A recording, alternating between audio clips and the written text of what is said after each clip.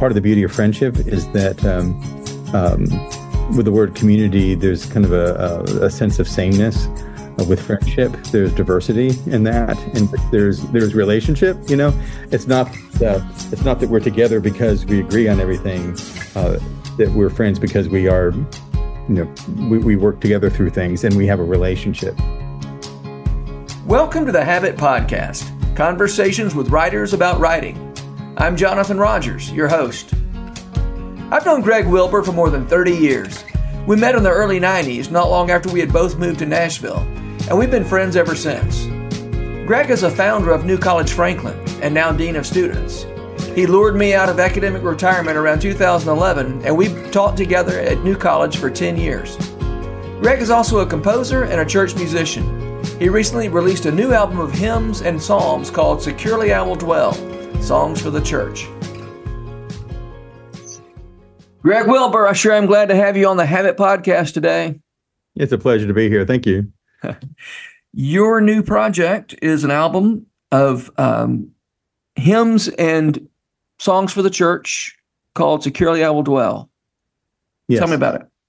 Yes, it's 14 songs. It's hymns and psalms and some service music as well that have a variety of friends participate in terms of bringing these songs to life. But primarily, these are things that I wrote for our local congregation, and now have gathered these together in a form that kind of actually essentially walks through the idea of a worship service from a prelude to a benediction with different pieces along the way, whether confession or communion or songs about the word, but it moves thematically through various psalms and hymns. You said service music. What does that term mean? Pieces that are used occasionally like a benediction or a Kyrie or response. Like, for example, one of the songs is basically a single verse, single lyric, which is a more of a response. We've turned it into something a little bit more than that, but then the pieces that are used in response to various elements of the service. Yeah, you mentioned that you've got a lot of friends involved, and many of them from Nashville or Franklin, and many of them not. So I want to hear more about that. Yeah, there's I have a kind of a unique place in that as a songwriter, as a composer, I am not usually the one who presents my own work, and so that I rely on others to do so. Yeah. So I have a variety of singers and players who have selected or have been friends who've taken that on, and that's been people that some people I've known for a long time, some people I've become friends with in the last few years. But who are willing and to be part of the project, and so it's fun sharing that aspect with them and seeing what they bring to it. A collaborative work. Yeah, I had not. It wasn't until you just said what you said that it occurred to me. Composer. The difference between a composer and a songwriter is the composer almost never performs his or her own work. Right. Is that the difference?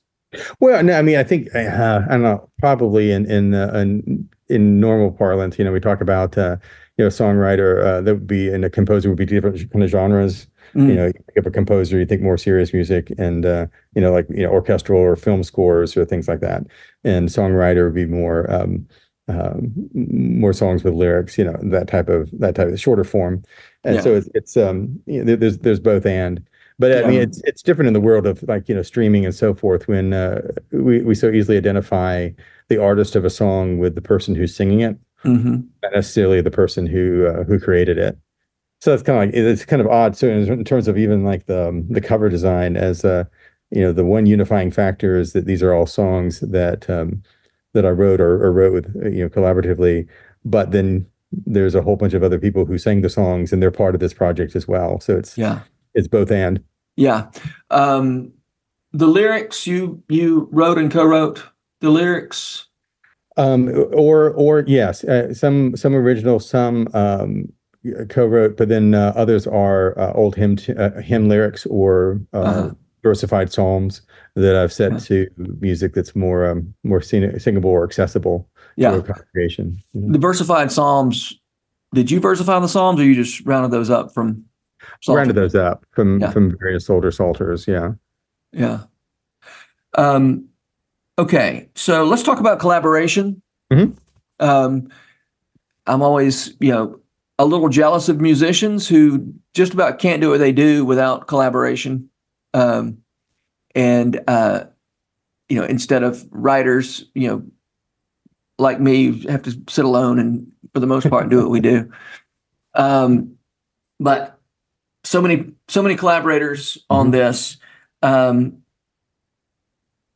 you you used a phrase in an email to me that I want to know what you mean by this. You talked about artistic vision in other people's hands, Hmm. which sounds a little bit like a negative way of saying collaboration to me. And I actually meant that instead of saying, it sounds to me like collaboration is a nice way, a positive way to say it, and handing my vision over to other people, putting it in other people's hands sounds not as good. I suspect that's not what you meant. So thank you for airing the private. Greg. No, actually, I meant that very much in a very positive way. I think for me, I think there's two aspects of collaboration. One is the collaboration of songwriting together, of actually creating together. And I did more of that on this album than I've ever done on any of my past work.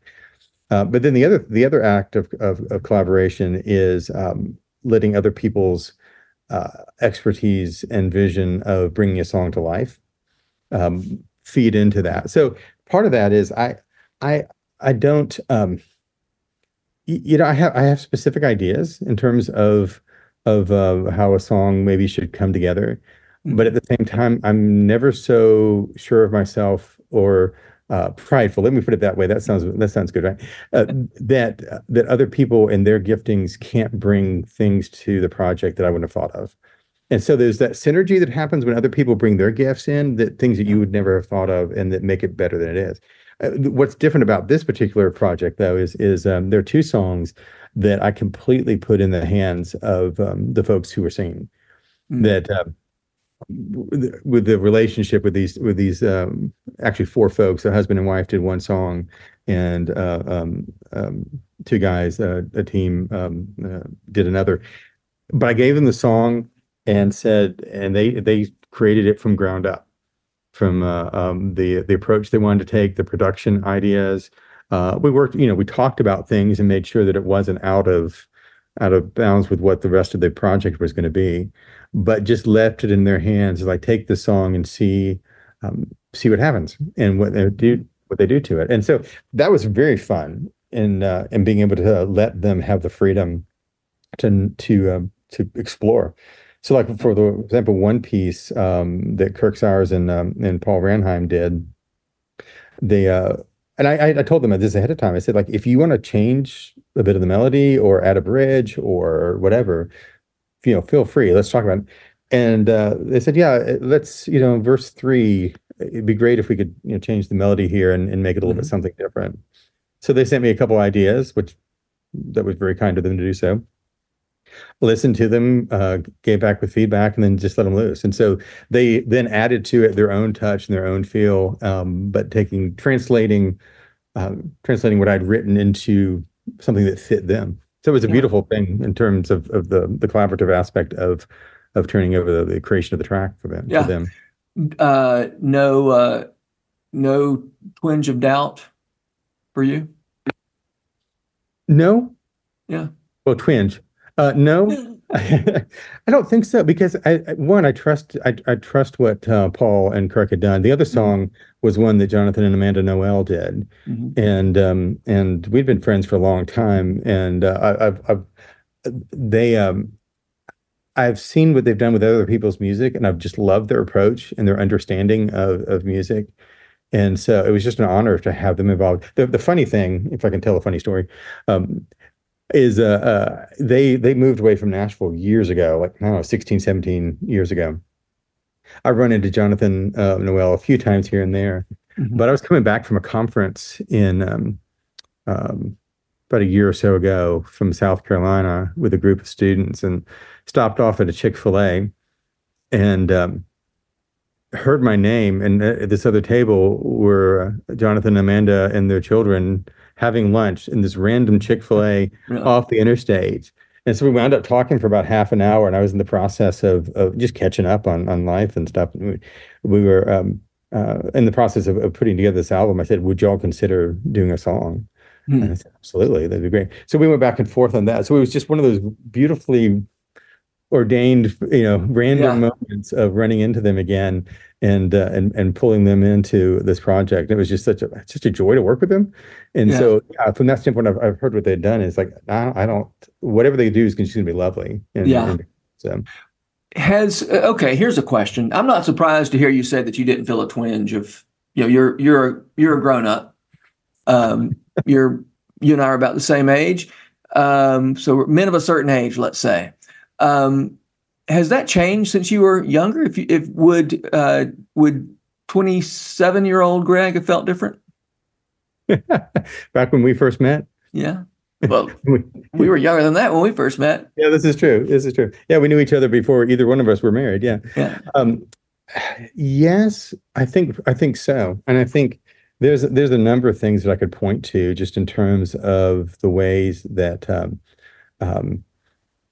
spiritual understanding and the path that the Lord led me on in various circumstances and so forth, that you die to some of those things that you need to die to, and that surety that your way is always the best way, and that you've got the best vision, and you've got something special that everybody in the world needs to hear, and needs to hear it the way that you want them to hear it, kind of thing. Yeah. And figure out, well, where is, what is your role? What's your gifting? I mean, there's lots of new music out there. And so even, what is the presumption of even trying to introduce a new album to the world? Like, what am I saying? Like, am I really supposed to do this? Is there really something in these songs that I think is important that people need to hear, that's going to be helpful to them spiritually, or going to be helpful to them through various difficulties of life? And I think what's helped me, I think, in that too, is that I write for our church. Primarily. Yeah. And so I'm writing for the specific needs and the specific, whether it's a sermon series or time of the year or text or, things that are working with and associated with who we are as a local church. Yeah. Yeah. You're not saying you're writing for the church. You're writing for a church. I'm writing for a church. At the corner of 3rd and whatever. Church. Yeah. 3rd and Church in Franklin. Yeah. And so because of that, it's the very particular aspect of what I'm called to with these particular people. Yeah. And so I'm not trying to make a career as a musician. That's another death of ambition over the years. That's not who God has called me to be. But if the Lord can use these songs, or if these songs can translate to some other venue, then that's just kind of extra. And so that takes a lot of pressure off too, of trying to think through marketing, or what's going to grab somebody. It's like, well, I know these are songs that already mean something to me, already mean something to our community, and can translate. So even the collaborative aspect over the years, whenever somebody walks up to me and says, "Hey, we use this song that you wrote in our church," it always kind of surprises me and amazes me. And two, the next question is, how do you do it? I mean, how does it work in your context? Because I'm thinking about what I do with my church, with my musicians here, even to the extent too, like even when I sing other people's songs, I very rarely listen to their original recording for inspiration. I'm thinking about, here's a song, how can I bring this into the context of our congregation? And so what is it like? And I think this is the fun part for me. What is it like for somebody to take something I've written and then translate it into the context in which they're in? And that's a lot. And that's also what kind of breathes new life into something, that it fits into that particular local context. Can you give me some specifics on what it would mean when you say, bringing a song, you don't listen to the original because you're thinking about what the people at Cornerstone Pres need from that. What do you mean exactly? What might you do differently because it's for the people at that congregation? Are you talking about what key you sing it in because you know what key they could sing in? Probably not that. Sometimes, yeah. Well, and I think, well, that's part of with regards to even philosophy of leading in worship, that I want things to be very intuitive in terms of the congregation. I mean, people, the general, maybe this is too broad a generalization, but it seems to me that in general, people are less confident in singing and in singing in public and singing in church. And so, and then I think what can be really daunting for someone who's not experienced in that or comfortable in that is if suddenly there's a key change or an unexpected bridge or a repeat or something or a song they don't know, that actually makes it more difficult for them to enter in. So so even the musical qualities of how I would lead a piece, even my own music on a Sunday morning versus how I'm going to think about it for recording are two different things. Because I want to do it on a Sunday morning in a way that's very, very intuitive, very subconscious, that the congregation knows where they're supposed to sing and so forth. So with regards to that, I mean, there are some songs that, sometimes I cut a bridge, or the song is verse 1, verse 2, then a chorus, and I'll just do verse 1, chorus, verse 2, chorus, just because I know that it's going to be easier for the church and to be able to relate to that more easily. And the other thing is, I think there's a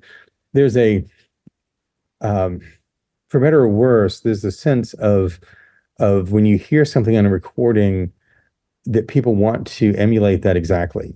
So that's the way that they've heard it. That's the way that that they conceive of it. And so despite their resources or people that they have available, they try to recreate the recording as opposed to, well, who's God put in our midst? What players do we have? What singers do we have? How can we do that? What key, whatever, and that we can do it in our circumstances. And it's kind of trying to think of an analogy, and that is, like, there's a lot of different ways to read Shakespeare, to perform Shakespeare. Yeah. Into the context of which you're doing it, and not just this is the one way in which you're supposed to say to be or not to be. There's a complexity there, and there's a way to translate that into different interpretations or to the context in which you're doing Hamlet. And not that I'm comparing what I'm writing to Shakespeare. No, I'm not. But I was trying to picture somebody singing Greg Wilbur songs in sort of 1940s USO outfits or something like that, the way people do Midsummer Night's Dream or whatever. Right. but it's important. I think that's part of what makes things live on too. And there's I think the best of work has a timelessness to it, because it's connecting to significant themes, eternal themes, and there's a way in which it can be reinterpreted and continue to be reinterpreted and continue to live in various forms over time. And I think that's a beautiful thing about the creative and the recreative endeavor. Yeah. Tell me a little bit about, you mentioned that your collaborators are also friends, some longtime friends, some new friends. And I know, even at New College Franklin, when you and I taught together there, I have a strong sense that your idea of creative work is pretty closely related to your idea of friendship. That friendship is a creative force. What does friendship have to do with this record, or for that matter, your work as the founder and dean of students at New College Franklin? That's a great question. There's, I mean, to not dismiss the spiritual side of things, I think that's part of what makes it worthwhile. That it's kind of the life-giving force of that it's not, community has become a bit of an overused word, and for a number of reasons, but I think friendship is maybe even a stronger word. There's a long pedigree with the idea of what friendship means. Part of the beauty of friendship is that with the word community, there's kind of a sense of sameness. With friendship, there's diversity in that, and there's relationship. It's not that we're together because we agree on everything. That we're friends because we are we work together through things and we have a relationship. And I think, Lewis talks about in The Four Loves about how different friends bring out different things within us. And for me, that's very true. There's, I need that outside perspective. I need someone to challenge me on things, and vice versa, and to do so in the context of relationship that makes me, I think, makes me a better writer, but also makes me a better human, makes me a better person, makes me a better follower of Christ. That it's that your collaborative living, right? That life together that Bonhoeffer talks about. And I think so. That's, I think, kind of essential in terms of how to go about, with regards to New College. It's education in the context of relationship. It's not about, we want to teach you XYZ things. It's how can we draw out of you through this academic endeavor more beautifully what God has called you to be, to help in terms of the bearing fruit of that. And I think that's the best of all relationships, of friendships, so that we're bringing out of each other the best of one another, the fruit of who we're supposed to be. Yeah, I was going to ask you how your role as an educator impacts your role as a person who does creative work. And I think you just jumped my claim and answered that question already with this idea of drawing out the best of people. But maybe you have more to say about that. If you don't, that's okay. I feel like you already gave me a pretty good answer to the question I was about to ask. Well, even some of the I don't want to keep beating the idea of collaboration, but in the liner notes, which I know part of the sad thing about the streaming world in which we live in, you don't get all the liner notes in the same kind of way, or even the structure of the album, kind of, like I said, following a worship service. But I dedicated this album to the senior class from last year, and then spoke in specific ways of how their fingerprints are on this album.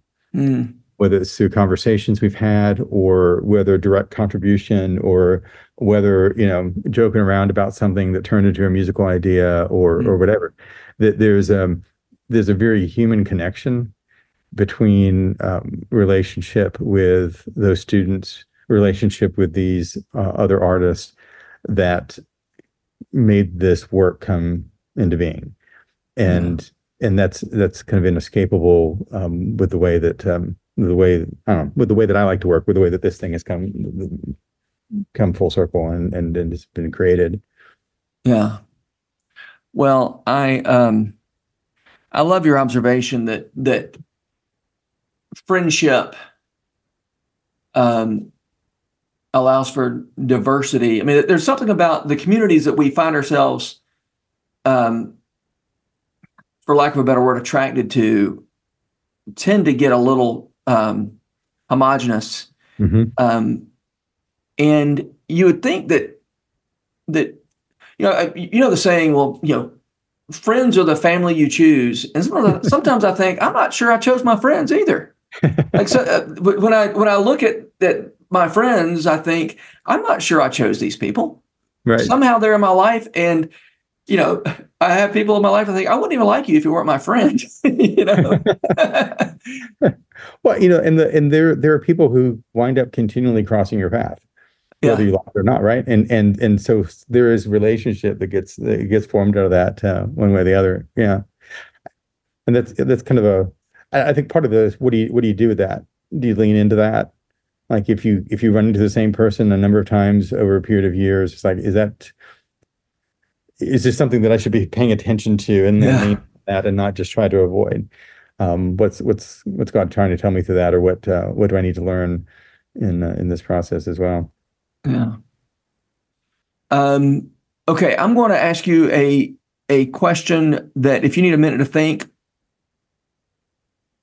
I'll let you think, and we'll get Henry to cut out the pause.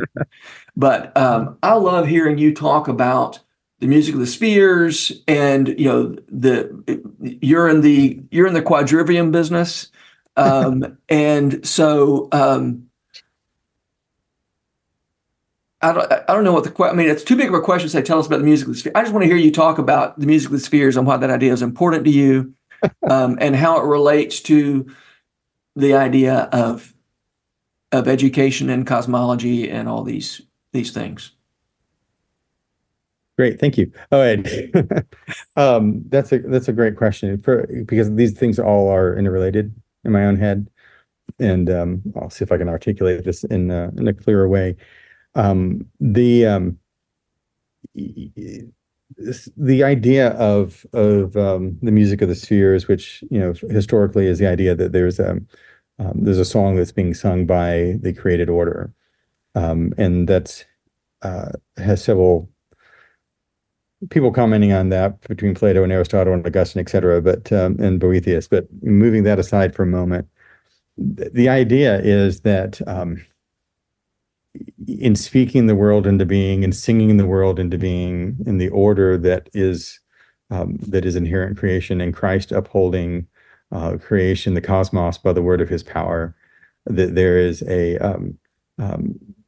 an aspect of order within how things work together, and that order is in Christ, but it's also reflective of things in relationship to one another. I think we often think about harmony or the idea of life as an imbalance, as opposed to harmony, which is one in which things are in tension. Yeah, and so you've got the work of Christ too is one of bringing shalom, peace, which is the rightness of things, which is also the idea of harmony, justice, moving from discord to concord is bringing harmony. And so the idea of harmony is musical, yes, but it's also beyond that in terms of when Scripture talks about having a united heart, or being of one voice, that there's that aspect of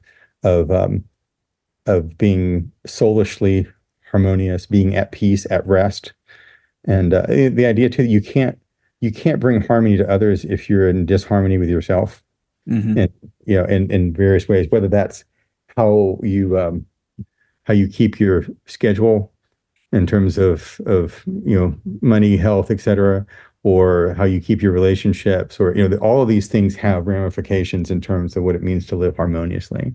Yeah. And so the connecting point then of what does it mean to bring order? What does it mean to bring order to those things which are chaotic? And recognizing that we live in a broken world, but we also long for the way things were meant to be. And I think we're all there's always kind of that artistic tension, I think, between representing brokenness or only brokenness, or only representing pretty nice things, longing for paradise, when there's really that tension of both of those together. Yeah. So even theologically, you look at God is a God of justice, but he's a God of mercy. And it's not that you shave off a bit of justice to make God merciful, or shave off a bit of mercy. He's fully just and fully merciful, and those things are in tension with one another.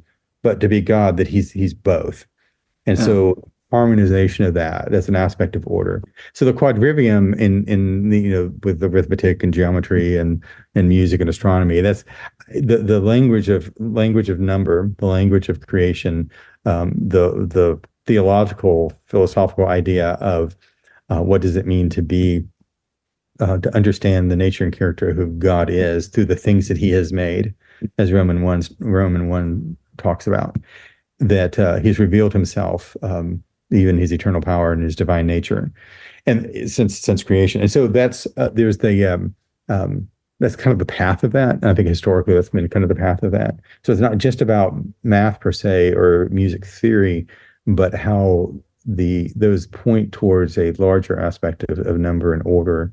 And then what is the application of that in terms of how we live our own lives, in terms of what what music are we listening to? What choices do we make in terms of our time? What decisions are we making with regards to content of worship? Or, all of those things have then a larger conversation than just, a subjective aspect of a preference. Yeah. Preference does lead, there's an aspect of that, but also there's an undergirding of all of those topics, which are, I think, more theologically significant. I love the idea in music there's order and harmony that already exists, that we're not, when we make music, we're not inventing, but rather connecting to a reality of, as you said, harmony and order that already exists.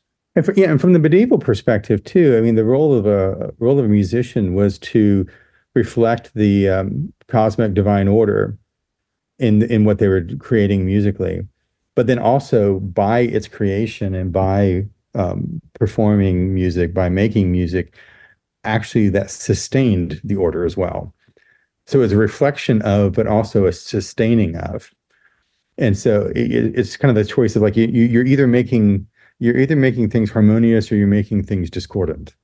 And by making things harmonious, you're adding to the harmony.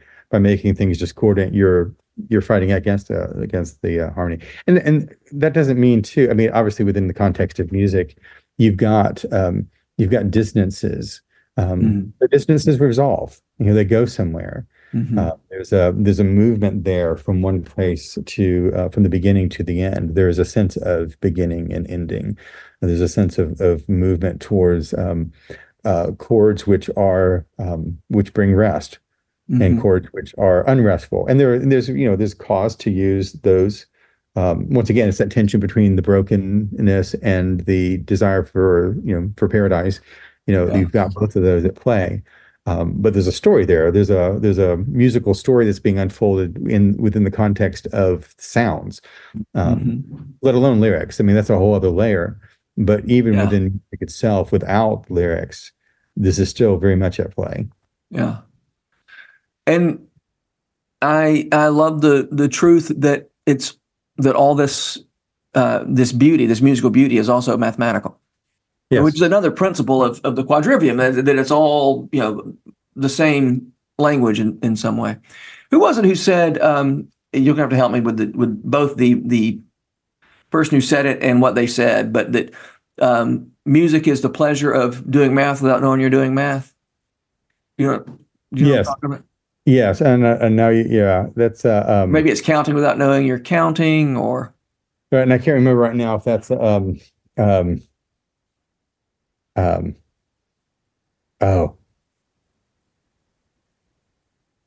or Leibniz, or I don't know, one of those more modern mathematicians. But yeah, it's inherent in there. I think, and that's part of the beauty of what we take some of those things for granted with regards to music, because we think of them in terms of music. But when you start talking about music from other identifiable vantage points, and talk about the idea of the physicality of resonance. Yeah. That you talk about a glass shattering with a voice, or if you're driving your car and between 25 and 30 miles an hour, there's something that starts rattling. Yeah. And 30 miles an hour, it goes away. Well, you've hit the frequency there in which it's resonant. So there's a lot of ways in which music being counting without knowing that you count, is that a lot of life can be thought through the lens of music. We just don't think of it necessarily in those ways, but it's very much true. I mean, I was talking to someone, it was about a year ago, the miracles in the book of Acts, which refer to Christ a number of times, and realizing that even the miracles of bringing healing is one of moving from discord to harmony. Something that has been broken, restoring it to the order in which it was supposed to be made, and that's a musical, a harmonious aspect. I saw a graph in a book on how engines work, and it was showing how all the various gears of a steam engine you have the different sizes, and so they hit each other. This smaller wheel may go around twice, while this larger wheel goes around one, and so forth. And so you have the frequency with which the wheels intersect. And you can graph that out, and when you graph it out, it looks like sound waves. Yeah. And so these principles show up again and again in various ways, but they're all related musically or to the idea of harmonia. Yeah. I've run into a lot of people who say they like music, but they don't like math. And I don't think that's true. I think they just think they don't like math because they like music. If you like music, you do like math. Well, and I think part of that is that we don't always teach math the way that we should, and we teach math in ways in which it's easy to not like math. And how do you like to teach math? I think there's a lot of. I mean, when my daughter was younger. We realized at some point in time that she thinks about numbers the same way that I do and not the same way as my wife. So I took over math for her during her high school years, but also in the college, some of the college classes. I mean, I think so often of what I was taught in math is here's the formula, now plug in numbers or solve for something. Yeah. And it's and like you've got to get the formula right, and you have to figure this thing out. How long is this thing, or how long does it? The train's going in this direction, whatever, but not often taught the principles behind it or the why. Mm-hmm. I was trying to teach about the figuring out the length of between 2 points on a graph, and there's this complicated formula to go about it. And I realized this is just the Pythagorean theorem. Mm-hmm. You're dealing with a graph. This is just the hypotenuse of, why doesn't anybody talk about that? So the part of the beauty of numbers and the way that numbers play with one another, and I don't think we've lost that sense of the play of numbers, and so how they interrelate that way. And then one of the beautiful things that I've discovered, and that in terms of teaching too, is just the beauty of doing geometry with a good compass, drawing math. Yeah. There's such satisfaction with drawing, almost perfect circle, and making straight lines and seeing those things come together and seeing those. I mean, there's a whole book on Euclid's in Euclid's Elements, which is algebra, but he doesn't use numbers. It's drawings. But he's illustrating algebra, but without using formulas. Like, this is brilliant. I mean, if we could, you have things to look at, you have things to make, you can create these things with your hands, with a compass, with a straight edge, and then it makes sense. Yeah. And I think we skip to the numbers and the quantitative aspect of math, and we leave out the qualitative aspect. There's a book that I think I got from you called Mathematics for the Non-Mathematician. Mm-hmm. Would I have gotten that from you? Possibly, yeah. Klein. Yeah. I love that book. I've never gotten through it, because it starts getting a little hard after chapter 2 or so. But for one thing I love about that book is it shows how the ancients figured out the circumference of the Earth very accurately. Anyway, we're Mathematics for Human Flourishing.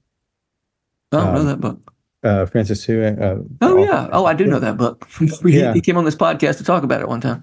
Yeah, that's a beautiful book too. Just on the discipline of math in a beautiful way. Yeah.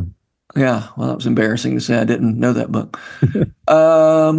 Okay. Well, we're about to run out of time. I didn't prepare you for this question. Hopefully, you'll be able to answer it off the top of your head. Because you did pretty well with the music of the spheres off the top of your head, so this may be easier. That is, what are the writers that make you want to write, or the musicians that make you want to make music? Where does your desire to go make stuff come from? Oh, the authors that I gravitate towards, and this is not that I could potentially emulate them, but it's people like Flannery O'Connor or Benoit or Graham Greene that are they're writing strong stories with rich layers. Mm-hmm. And there's a whole context and subtext of what's going on there, and it's operating on a number of different levels. And I love the even the sacramental aspect of that too. That things matter, that matters. Yeah. In the metaphysical sense. In terms of music, I mean, there's I dip my hands into a number of different things in different genres here and there. The last few years, I've just really enjoyed the choral music of Olegelo. Just beautiful pieces that are not necessarily so complicated, but are just glorious vocally and exploring those sounds. The older I get too, the more simple I think I enjoy music. In That's terms of more stripped down, more essential. Yeah. And from where I started in studying music to aspects of even chant or 4-part chant or things which are more essential to what music is. Yeah. I wonder, when I was young going through school, I was much more interested in being impressed than I am now, right? There were the complexity, there's certain, I feel differently, for instance, about 17th century poetry, which is so impressive. Mm-hmm. And I still love it in many ways, but I don't love it the same way I did when I was going through school, which I was just so impressed that these people could do these really complex things with, metaphysical conceits and stuff. And I'm just not as interested in metaphysical conceits as I used to be. And I wonder if that's just a function of getting a little older. Maybe so. Yeah. Well, Greg Wilbur, thank you so much for being here. It's always a pleasure to talk to you, and I'm excited about your new album, and I hope a lot of people and a lot of churches benefit from it. So thanks for being here. It's always good to see you, Jonathan.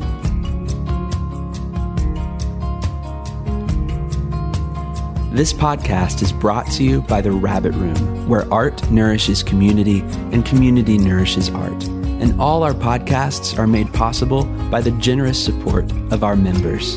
To learn more about us, visit rabbitroom.com. And to become a member, rabbitroom.com/donate.